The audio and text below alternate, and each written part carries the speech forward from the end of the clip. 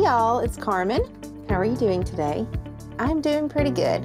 I had some blunders this week that you may enjoy me telling you about. So the first one was the other night we ordered sushi, and when we started eating it, the first piece I picked up, unbeknownst to me, had the entire glob of wasabi stuck to it. Before I knew any better, I popped the whole thing in my mouth. My head almost exploded. I also came to the realization this week that I am entirely too old to be playing kickball with middle schoolers. What happened, you ask? Let's just say big girls fall hard and have an even harder time getting back up. 2 days later, I'm still suffering. Anyway, enough about my mishaps. Let's get to our discussion on successful people versus failing people. Last week, we looked at the first identifier of successful people.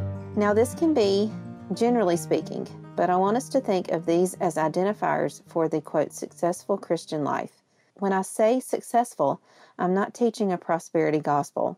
I'm talking about when we follow God's ways, we can live a life that pleases God.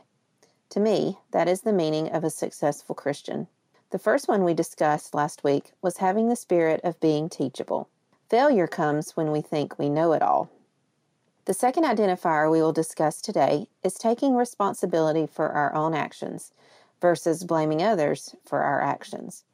This is one I have struggled with, and I'm sure you have as well. Let's see what Scripture has to say about this. First, we're going to read Proverbs 19:3.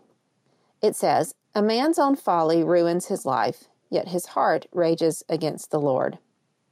This verse tells us that a man's own wrongdoing ruins him, but this person is so foolish that he only blames God and cannot see where he had gone wrong.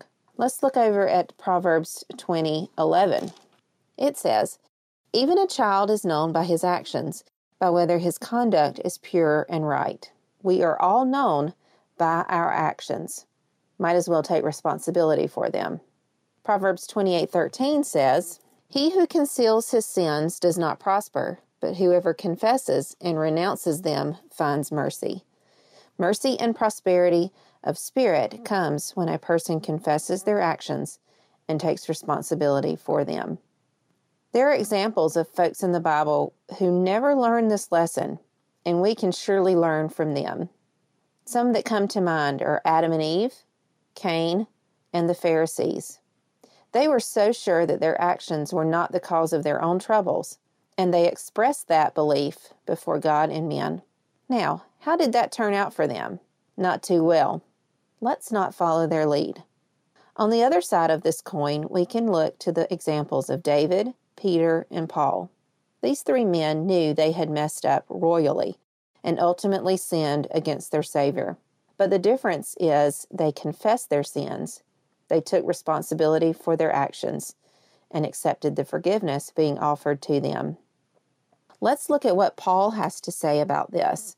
In the book of Galatians, chapter 6, verses 3 through 5, he tells us that when we have an accurate view of ourselves and our contribution to the good or bad in our lives, we can then begin to make better choices and carry our own load. Let's read those verses now. "If anyone thinks he is something when he is nothing, he deceives himself. Each one should test his own actions. Then he can take pride in himself without comparing himself to somebody else. For each one should carry his own load." Bottom line, our sins, our wrongdoings are our own, not anyone else's. It's time to start owning it and then rest on the promise of 1 John 1:9, which says, "If we confess our sins, he is faithful and just and will forgive us our sins and purify us from all unrighteousness." Praise God that he can and does forgive my sins, and he can and will forgive yours. How do we start taking responsibility for our actions now? Let me offer you 3 practical steps that you can put into place today. Number 1, resist the urge to point fingers. Look objectively at your part in the situation. Number 2, say sorry and say it quickly. And number 3, be quick to compliment and not criticize. When you have a healthy view of yourself and look for the good in others, you will begin to have this marker of a successful person, taking responsibility for your own actions. No better time to start than right now. Let's pray. Dear God, thank you for this day. Thank you for my friend who is listening. God, I ask right now that you would forgive us of when we have blamed others for our own wrongdoing, our own sins, our own failures. And I pray that today we would begin to have an accurate view of ourselves, that we are just sinners saved by grace, and that we can and do contribute to the things that go wrong in our lives. Help us to confess those sins, and we know that you are able and willing to forgive us, all because of Jesus and through the power of the Holy Spirit. So we lift these prayers up in Jesus' name. Amen. All right, y'all, it's been a fun time. Next week, we will continue with the third identifier, which is being forgiving versus holding grudges. Honestly, y'all, this will be a tough one for me to discuss because this area has been a, quote, problem area for me.